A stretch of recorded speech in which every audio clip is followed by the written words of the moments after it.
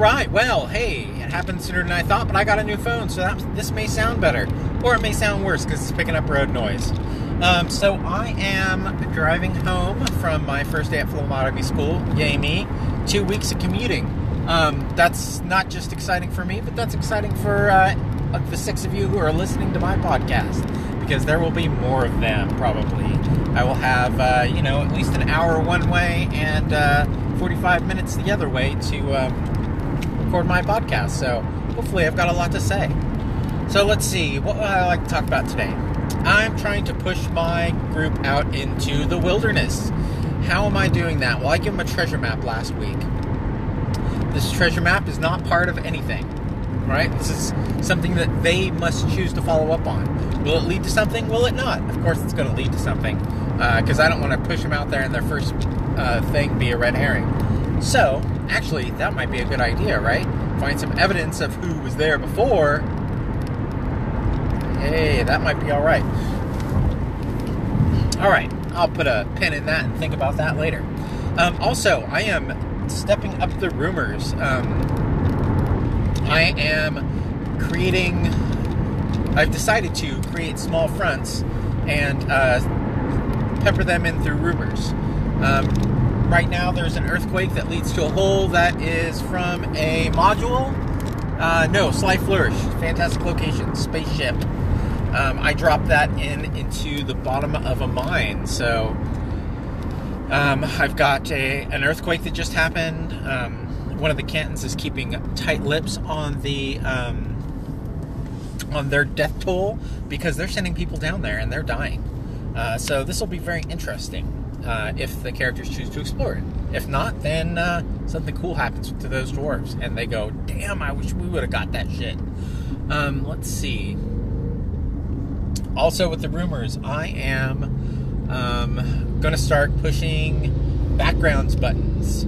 I have a character that was introduced in the first session that we played as being a love interest of someone who they were trying to go after. It was the thief's sister was the love interest of the quote-unquote villain, the target of the quest.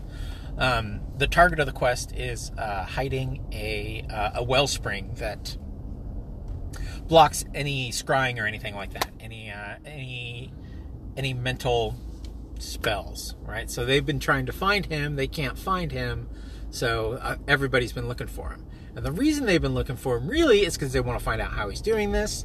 I think the Thieves Guild knows that there's a location like this. And the Thieves Guild wants control of it, right? Actually, I don't know specifically if there's a Thieves Guild in Midgard or in Zobek. There are a lot of gangs, though. So I have a plot with a gang that I rolled up. I'm using Castle Old Skull this week. Fascinating, way more detail than I need, but it's hitting all the right points so far. Tome of Adventure Design was kind of not what I was going for this particular thing, and Castle Old Skull fits the mold really well. I get to roll on a lot of tables and a lot of variables, right? And they're D1000 tables mostly again.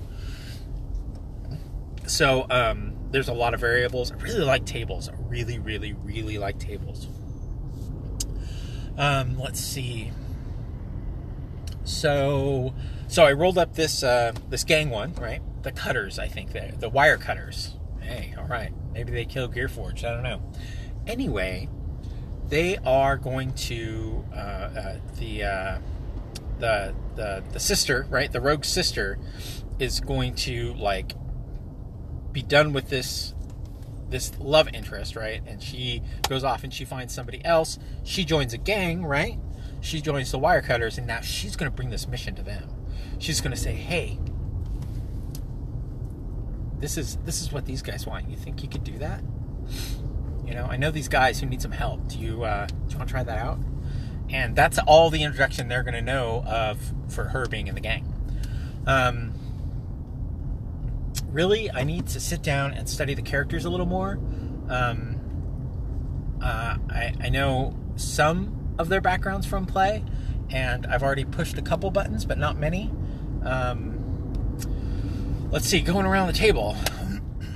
I know squat about my halfling, and his other character is a gunslinger. I know squat about him. Actually, a paladin with a gun. I know squat about him.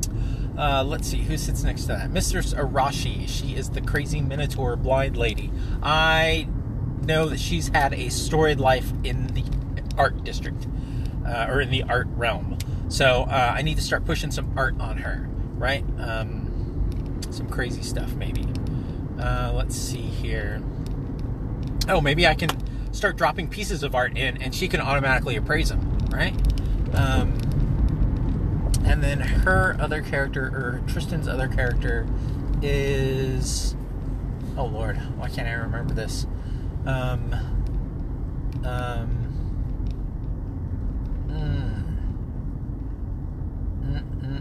So that's the fighter.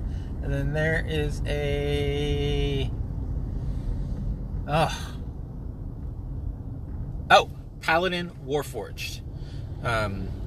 Sailor Moon. He likes to pose as well. It's funny. I dig it. It gives me great pleasure. Let's see. So, Sailor Moon's a Warforged, but she doesn't remember her soul. And there's a connection there between the Warlock and the party, the Gearforged Warlock, who assisted in the creation of the princess. So I need to find out a little more about that. I think that's a good connection I could spin, right? Let's see. So next in line would be the wizard. Is he a wizard? Bard. He's a bard. Dampier Bard. Orphaned. Dropped on the doorstep of the Magic College, and is in league. Not in league, but was taken care of by this small group of mages in the Mages College. So I already pushed that button. They did a job for one of them, and that came out through play. That she was one of them who took care of him. So she is racist. She does not like the Shadow Fae. A lot of people don't like the Shadow Fae. They're kind of weirdos, but they're Fae, you know. They're kind of like not the Eladrin, the Shadowfell elves. I don't remember what. Kind of like that version for Midgard. They're elves that retreated to the Shadow Realm, which is equivalent to the Shadowfell. So they're, yeah. All right, you get it. Anyway, let's see here. So his other character is wow, I haven't seen him in like a month, so I don't even know what his other character is. I do remember he got played once. I have a list somewhere on Facebook. Anyway, let's see.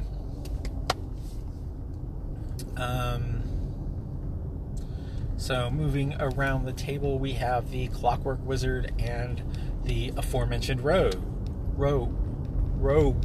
Wow, that was hard to get out. The Clockwork Wizard and the Princess are looking for upgrades. I keep mentioning that they're going to have to figure out how to do that. I think if they pick the right adventure on my list, I have some special ingredient, and I'm going to sprinkle some parts to upgrade the whip to maybe dispense poison. I think maybe more concentrated, so you get 2 uses per hit, or 2 uses per vial. I think that would be great, because the rogue is actually out making poison. And then the rogue has the sister who was in the first one. Let's see, then we have the ranger, and I have no idea what. So, the ranger has a wolf pet that isn't his wolf pet yet. He's doing the Unearthed Arcana Ranger, the Revised Ranger, whatever people are calling that. So, yeah, I don't have a lot of info on him, and I don't remember him playing anything else. Let's see, I also have, next in line is a monk and a fighter, I think. The monk tutored under the artist Minotaur, because she used to be like great in hand-to-hand, but she kind of fell off because she lost sight, I guess, is the thing that we're going with. So she's blind, but she can still fight, I guess, daredevil-ish. She's not, she's legally blind, right? She's not completely blind, so whatever, doesn't matter. It's all flavor in my mind, right? It's fine. Daredevil can do it. She can do it. I don't remember much about the fighter. And then next in line is my 13-year-old son, who has a barbarian and a cleric, both of which are very underdeveloped. He just joined, and we're going to session 8 this week. So he's been in 2 sessions. So I've got a little more playtime with the other characters. So there's some buttons that can be pushed there. There are probably some buttons that I don't know can be pushed there, right? So I need to start doing I need to ask a question at the beginning of every session. I have a list of those somewhere. I can't remember where I got it from, but it was really good. I want to say it was from a D&D Beyond article, but it might have been just from one of those D&D Beyond guys, maybe James Hake or Sly Flourish. Mike Shea, right? Not Sly Flourish, but whatever. Yeah, but that was really good. I need to look that up and start pulling those out. I made a magic item table. They keep asking about magic items for sale. Zoback has a section for magic items for sale. It has a couple of shops detailed, so it's about time I let them start shopping for magic items. I figure this is going to let them spend more money, right? Because we're doing XP is gold, so they're going to be able to spend more money right? Instead of just buying like, oh, I'm going to go buy 20 ladders. They can just be like, oh, I'm going to buy this magic doodad here. I've got it. So it is the shop has a standard reputation towards their group, right? Someone comes in, they go, oh, it's the Zoback 14, right? It's who I started calling them, even though I think there's 16 of them now since my son joined. I forgot the Tortle Druid, too. There's a Tortle Druid in there who is from the Chult equivalent. Yeah, I've got some good stuff that we can do there. I'm going to have to ask some specific questions. I think I'm going to write a list of questions that I can ask them specifically. Hey, Tortle Druid, in your time in the jungle where the giants built the huge wall to keep something out, what did you do there? I don't remember what his other character is. At any rate,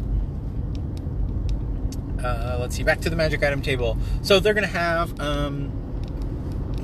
like a reaction to them. It's going to start at indifferent, unless they are a dealer of illicit goods. Then it's going to start at unfriendly. Then they're going to roll a reaction if they want to roll a charisma check to see if they want to change that initial reaction. I have a table that is 5 across and 5 down, right? So it will push that reaction up or down, depending on what they roll. The target numbers are 10 and 20. Basically, if you roll a 10, it'll keep it the same. If you roll less than a 10, it'll go down. If you roll a 20, it'll go up. And this is temporary. I don't know exactly how it's going to work, but with continued rolls or continued successes, like maybe 5 successes in a row or 3 failures, it might go up or down permanently. So I'll have to keep track of that somehow and devise my plan. Also with, excessive bribes, that may bring the target number down. That will also allow them to spend more money. Yeah, I don't think the money will really change the reaction. It might, I don't know. I had a whole downtime thing written up previously that involved bribes. So I need to take a look at that again and check that out. Let's see here. So, all right. So with that initial reaction or modified temporary reaction, there is a chart that goes from 5% to 20%, one step each. So 5, 10, 15, 20, 25. That's not right. It's 0, 5, 10, 15, 20. So the maximum, right, friendliness, which I think I called loyal, because it's based off a reaction chart that I made or found or something, I don't know, is going to, that number 0, 5, 10, 15, 20, right, going up from the bottom from unfriendly to it's like hates you, unfriendly, indifferent, friendly, and loyal. Those are the steps. So 0, 5, 10, 15, 20, and that is the discount that you will get on the magic item. The magic items are a combination of items taken from Xanathar's. Xanathar's has the new magic item stable? Yes. I don't know quite what they were doing with those tables. I think they... I don't know. They didn't label them well, right? I don't think. I need to go back and look at them, and maybe they are labeled Table A, Table B, Table C. So they do coincide with those Dungeon Master Guide, Horde magic item, table roll, whatever, random magic item thing. Main magic random table, wow, I can't talk. The main random magic item table in the DMG that tells you what table to roll on, right? Roll once on table H. I don't know if those coordinate to the ones in Xanathar's. I don't have a hardback of Xanathar's. That might be why I don't know. But it's just as easy to look up on D&D Beyond. Anyway, so maybe they're trying to encourage you to write your own table there, or maybe they were just trying to save page space. I don't know. There's a lot of reprinted material in Xanathar's. There's a lot of reprinted material in Xanathar's. Even though a lot of that reprint stuff is from UA, Unearthed Arcana, then, I guess everybody doesn't look at that. But I know they put at least 2 things in from Sword Coast Adventurer's Guide. Anyway, so it's the equivalent of Table A and B, I think. Common magic items and uncommon magic items. There's like 3 steps, right? So there are like basic, intermediate, legendary, and artifact. I don't remember. So it's a 2 thing, right? So I have like simple common magic items, simple uncommon magic items, and simple rare magic items. All right, that's what we're going with. I don't remember what the simple actually was. But they are, most of it's the common magic items from Xanathar's, and then a lot of it's the first table from the DMG for uncommon. And then the rare ones I only put in there because they are mentioned in the Zobat guide. 3 of the 8 are things that would just be totally illegal. One of them is like Gearforged Killer. So, this is something that shuts down a Gearforged. So not a lot of people are going to have that, right? And the people that are either military or murderers. So if you're buying that, you're not buying it from someone who's on the up and up. There is a cattle prod, basically, that is used by the city guard. So you would not be buying that. You would be given it by the city guard. So that is illicit. And then there was one other thing that was very illicit. So there's 8 items, I believe, and those 3 would only be if you're talking to an illicit dealer. So off those tables, it is broken down 75%. You roll percentage dice. 75% of the time, it will be that you will get the first table. 24% of the time, right? 76 to 99, you will get the second table. And if you roll 00, you will get the third table. I was going to use a D6, but I thought about it, and I was like, the number of times a 6 comes up on a 6-sider is pretty common, right? It's a 1 in 6 chance. Even though you're only rolling that probably once a session. Let's get real.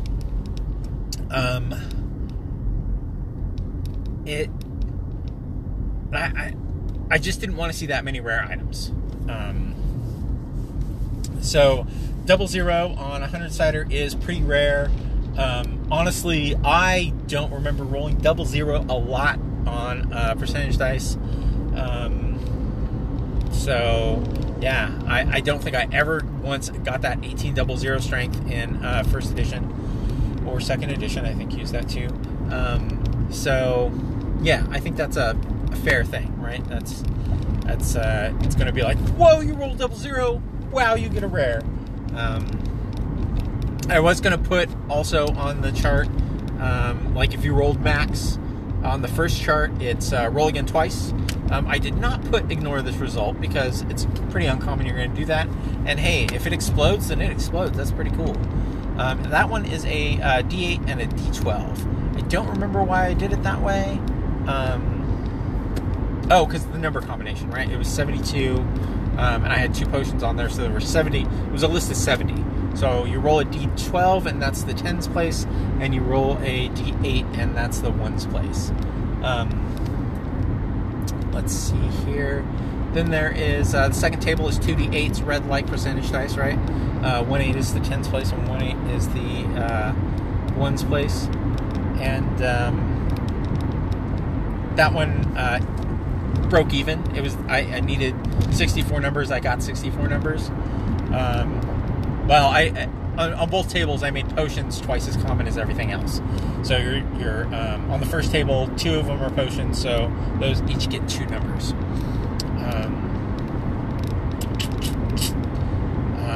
Right, so 64 is the number I needed, so I hit that. And the rare table, I was not going to add any roll again or anything like that.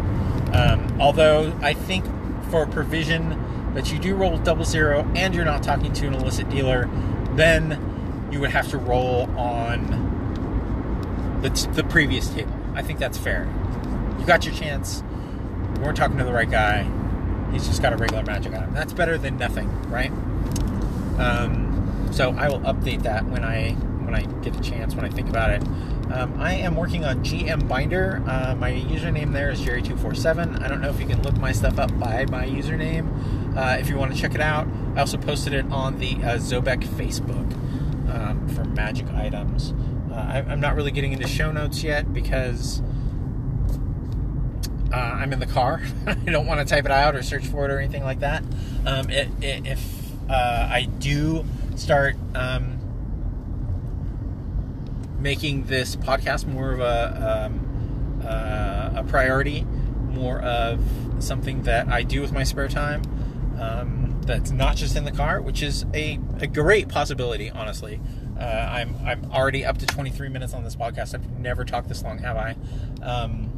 But ever since I talked to my counselor about it last week, I think it was last week, I got in the car and I looked at it, and I'm pretty confident that I'm saying good stuff, right? Because I'm getting consistent listeners, right? It's not a high number, but I'm assuming that most of these people are the same. I doubt that someone's coming in and listening to episode 7, right? And then not listening to 8, and 6 different people are listening to 8, and then 5 different people are listening to 9. I have had a huge spike, huge meaning, from 1 to 2 listeners up to 6 listeners. So I think I will probably continue with this. So show notes are probably my next thing. I changed the picture to my 3D terrain that I'm making. I am talking longer. I am a little more interested in promoting this outside of, just letting it roll. Yeah, tell your friends about it. I want you to listen now. That's about all I've got to say, but I'll probably yak for another 20 minutes tomorrow. See you then.